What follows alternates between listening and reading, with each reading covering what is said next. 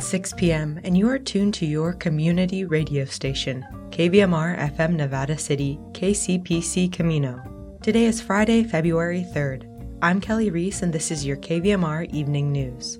Governor Gavin Newsom says the state's environmental review law needs to be reformed. Many claim it's been abused to kill projects certain people just don't like. More ahead on the California Report. We've got your local news and weekend weather forecast before KVMR's Felton Pruitt speaks with Matt Lowen from the Americana Bluegrass Band Head for the Hills. The bass player shares their latest projects as the Colorado-based group makes their way west, culminating in a performance at the Crazy Horse Saloon in downtown Nevada City on Friday, February 10th. This is the California Report. I'm Madi Bolaños in San Francisco. Governor Gavin Newsom, in an exclusive interview with KQED, says he expects to collaborate with lawmakers this year on reforms to the state's environmental review law, which has been used repeatedly by opponents of development to block construction. KQED politics correspondent Marisa Lagos reports. The California Environmental Quality Act, or CEQA, was signed into law by then-Governor Ronald Reagan in 1970. It aimed to ensure that the environmental impact of a project is taken into account. But critics say it's been abused by NIMBYs and others to delay or kill projects they just don't like, and that it's partly responsible for the state's housing crisis. It's perverse. The abuses are legendary. They're just absurd. Newsom recalled the CEQA lawsuit in San Francisco that delayed the city's bike plan for years, a plan aimed at helping the environment by getting people out of their cars. He noted that he's already signed 19 bills tweaking CEQA since he became governor, including one last year that exempts transportation improvements, like that bike plan, from CEQA review. But there's more to come, Newsom says. CEQA has to be modernized. It has to be reformed. We've shown a pathway to do it for large stadiums, where everybody comes on board. We've done it for small homeless projects. Now we need to broaden these reforms. The governor spoke with KQED the day after a deadline for cities and counties to submit their plans for increasing housing production.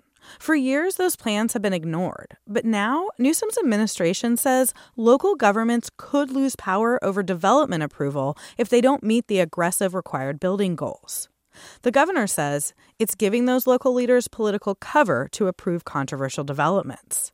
I cannot tell you how many city managers, city leaders, including mayors, privately told us thank you when we threatened to intervene and sue, because it forced their hand so they can blame the governor. They can blame the state for doing the job they know must be done.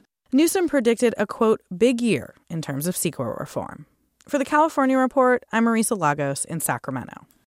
A lawsuit is expected to be filed by the family of a double amputee who was fatally shot by police in the Los Angeles County city of Huntington Park last week. Police say they were responding to a report of a stabbing in the area and claim they were trying to detain Anthony Lowe, but he attempted to throw a butcher knife at them. Video from bystanders shows that Lowe appeared to be out of his wheelchair when he was shot by Huntington Park officers. Lowe's family says he was wrongfully killed. Here's his mother, Dorothy, speaking at a news conference yesterday. They murdered my son in a wheelchair with no legs. So they do need to do something about it.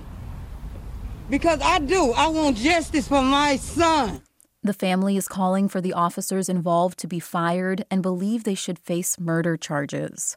The LA County Sheriff's Department is investigating the deadly shooting, and the DA's office says it will conduct an independent review.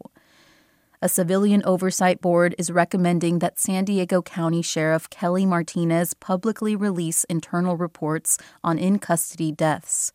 The vote by the Citizens Law Enforcement Review Board comes after a report from the San Diego Union Tribune found that Martinez had reversed course on her pledge to release these reports. At a meeting of the review board this week, Sabrina Weddle said she still wants to know what led to her brother dying from a fentanyl overdose in 2021. We still don't have answers from Kelly Martinez.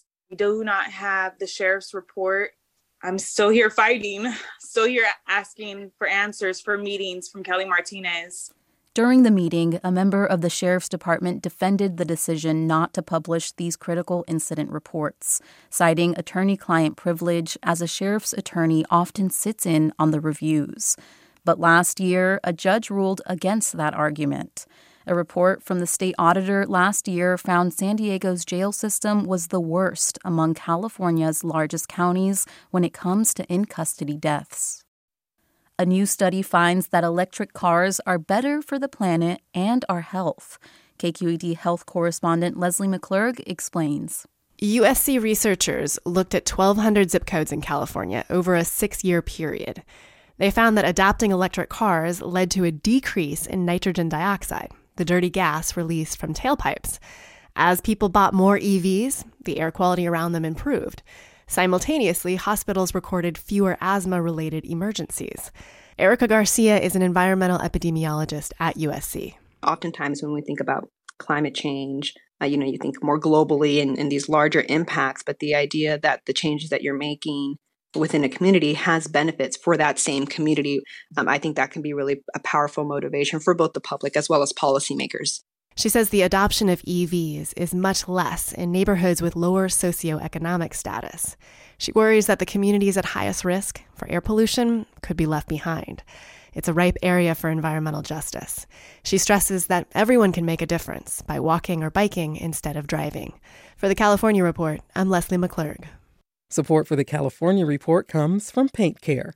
Now with 834 drop-off sites in California where households and businesses can recycle their leftover paint. More at paintcare.org. Stanford Healthcare, alerting listeners to the critical blood shortage in the area. Now's the time to donate blood and make a difference. StanfordBloodCenter.org. And Eric and Wendy Schmidt, whose philanthropy includes Schmidt Futures, which bets early on exceptional people making the world better, on the web at schmidtfutures.com. And that's the California Report for Friday, February 3rd. We're a production of KQED Public Radio. Our engineers are Jim Bennett, Danny Bringer, Brendan Willard, Catherine Monahan, and Seal Mueller. Our producers are Amanda Stupai and Keith Mizuguchi. Our senior editor is Angela Corral. Our interim director of news is Erica Kelly. Our vice president of news is Ethan Tobin-Lindsay. And our chief content officer is Holly Kernan. I'm Madi Bolaños. Thanks for listening and have a great day.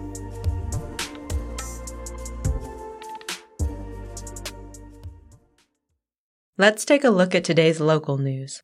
Over the past several weeks, the California Report and the KVMR News Desk have followed the mass murder of a family in the small Central Valley town of Goshen in Tulare County.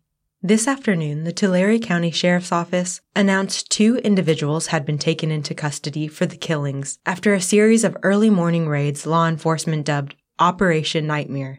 Operation Nightmare included 24-hour surveillance of the suspects and executing search warrants at several state prisons, which targeted 16 inmates linked to the Nuestra Familia prison gang. One suspect, 35-year-old Angel Uriarte of Goshen, engaged in a pre-dawn gun battle with federal agents from the Bureau of Alcohol, Tobacco, Firearms, and Explosives before being taken into custody. Uriarte was injured and taken to a local hospital for surgery. He is expected to survive. The other suspect, 25-year-old Noah Beard of Visalia, was arrested without incident. He's accused of killing the 16-year-old mother and her 10-month-old baby. Both men have a long history of gang violence and narcotics dealings, which law enforcement initially suspected due to the execution style of the murders and the targeting of an entire family. Beard and Uriarte are both validated members of the Norteño gang. Detectives believe a few of the 6 victims who were killed had ties to the Sureño gang. The shooting may have been part of the rivalry. However, Tulare County Sheriff Mike Boudreau says a clear motive is still unknown. Tulare County District Attorney Tim Ward says the 2 men were each charged with 6 counts of murder, and Uriarte is likely to face additional federal charges for assault on a federal officer.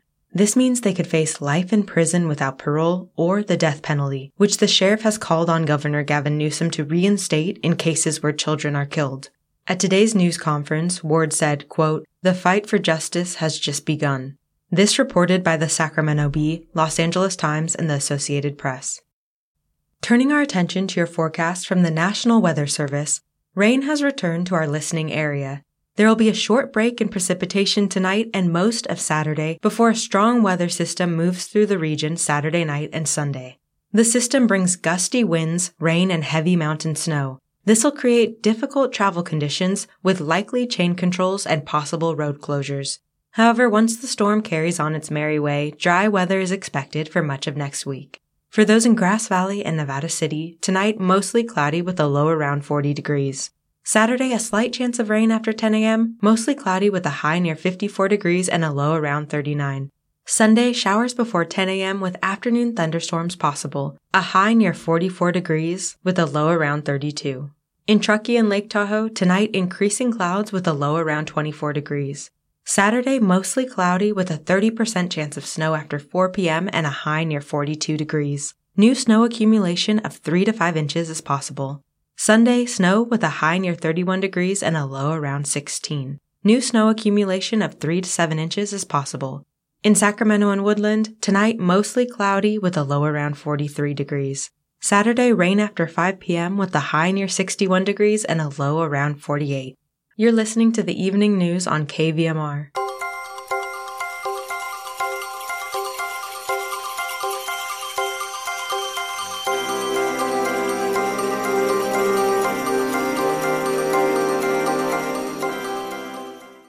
Up ahead, KVMR's Felton Pruitt speaks with bass player Matt Lowen. Lowen's a third of the Americana bluegrass band Head for the Hills. The group, which started in dorm room jam sessions, has been together for 15 years, traveling from their home base in Fort Collins, Colorado, to play High Sierra, Strawberry, Telluride Bluegrass, and South by Southwest music festivals, among many others.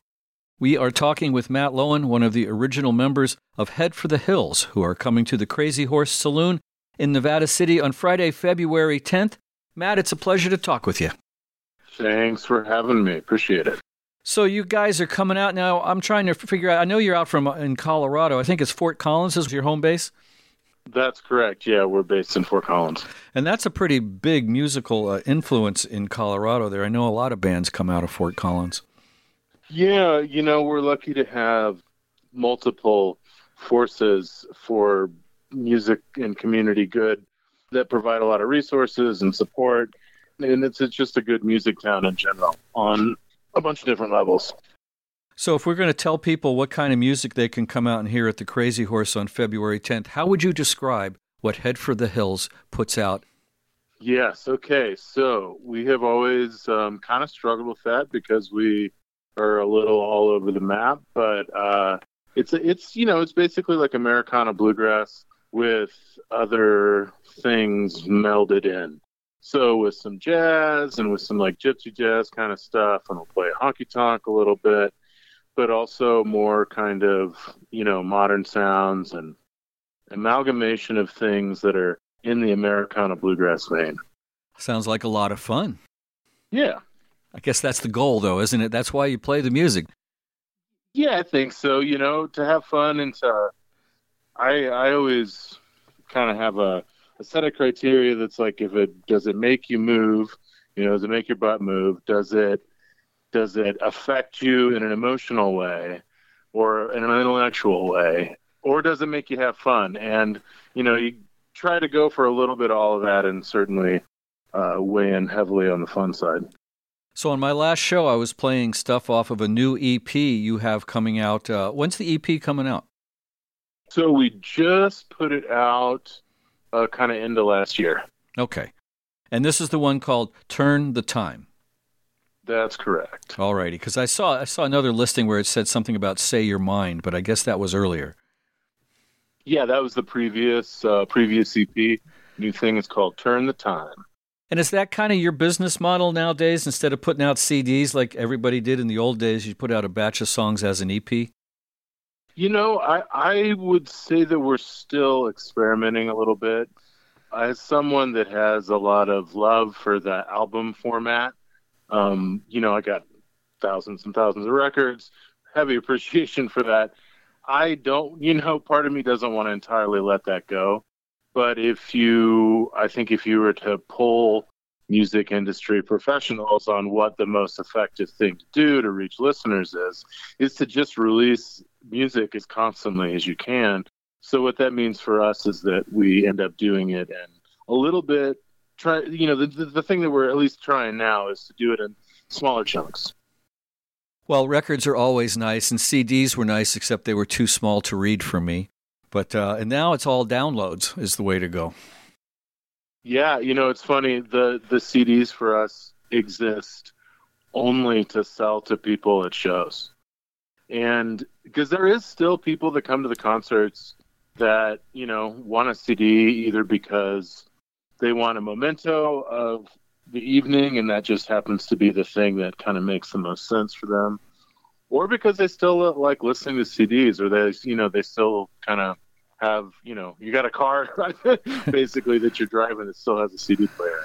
So we do still try to make CDs, but you're right. I mean, there's no real reason to make them other than that. And you do kind of got to, be fiscally reasonable with what you're doing there. So we're talking with Matt Lowen. He's from Head for the Hills, who are coming to the Crazy Horse Saloon in Nevada City on Friday, February 10th.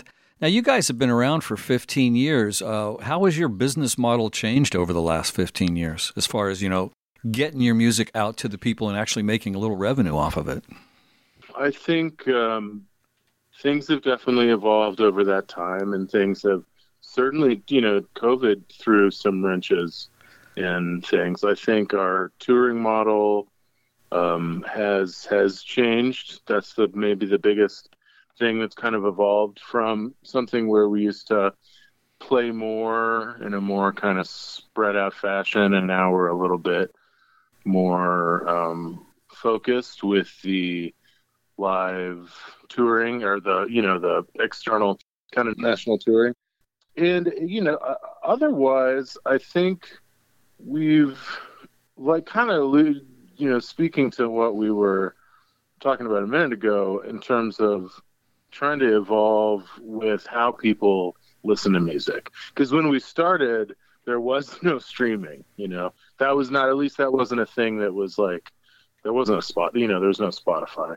And even up through the first several release cycles of the band, that wasn't a thing. And then, crowdsourced, crowdfunding kind of came into the picture, and we utilized that a little bit. Then the streaming thing comes into the picture, and that has definitely changed what we have to do, basically, to serve that. And it's a lot of more frequent releases with, less songs on the release, basically. And just getting as much out there as you can at the end of the day, because that's the only way to, you're talking about bringing revenue in from that side of it. If you're not licensing things heavily, which is really only a select number of people, then you got to just do the numbers. You got to do as much as you can. So, have you guys put out LPs? Vinyl stuff? Yeah, we have two records out on vinyl. We have our Blue Ruin release, and Potions and Poisons is the other one that we have on vinyl. Yeah, Blue Ruin. I'm trying to think. What was that? About 2016 or so that came out? Yeah, that sounds about right. Yeah, okay. There we go.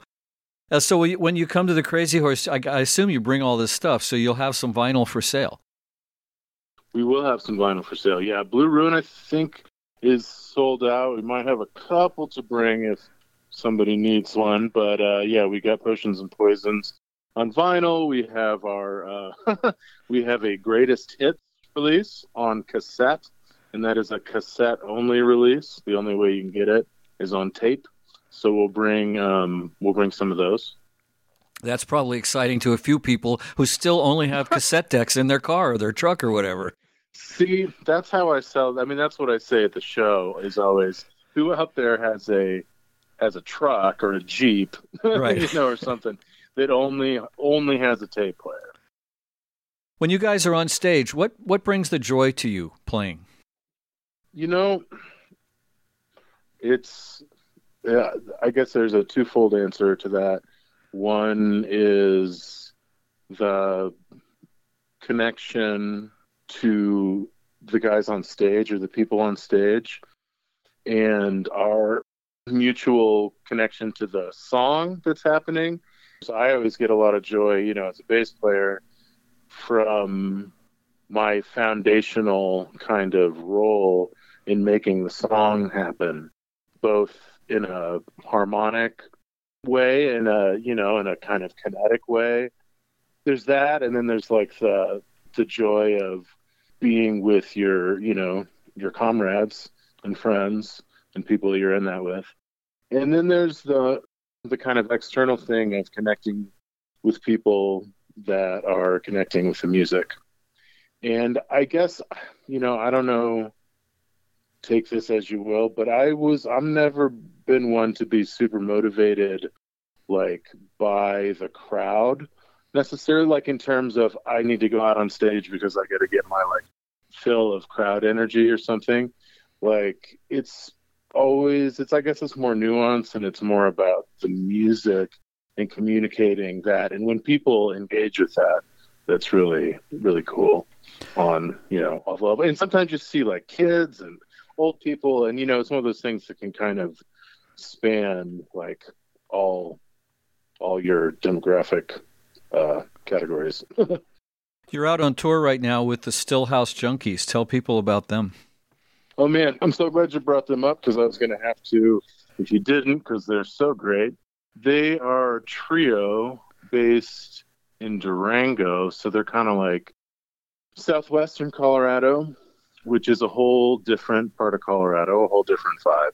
They've been kicking up dust, literally and figuratively, for a few years here. Really excited to get on some shows with them. Their string band bass, they kind of do a little multi-instrumental thing. Like there's a fiddle player, there's a guy that plays guitar, mandolin, a bass player that plays a bunch of instruments. They're stylish. They're cool. We're looking forward to playing with them.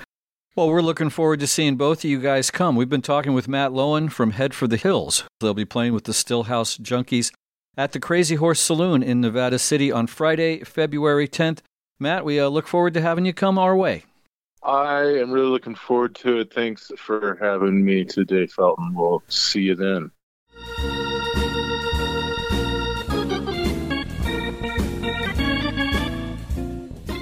That's our newscast for this Friday, February 3rd. Visit us online at kvmr.org and connect with us on Facebook and Instagram. KVMR gets support from generous listeners like you and The Pizza Joint, offering a variety of New York-style pizza specialties, prepared with fresh ingredients by the slice or pie, plus salads, pasta, and local beer. Open daily, Commercial Street, Nevada City. ThePizzaJointNC.com.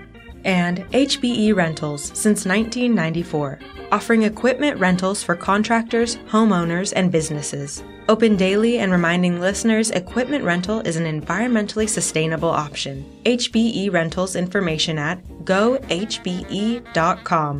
The KVMR Evening News is produced by KVMR News Director Claudio Mendonça. Thanks for tuning in. I'm Kelly Reese, signing off. Have a great weekend.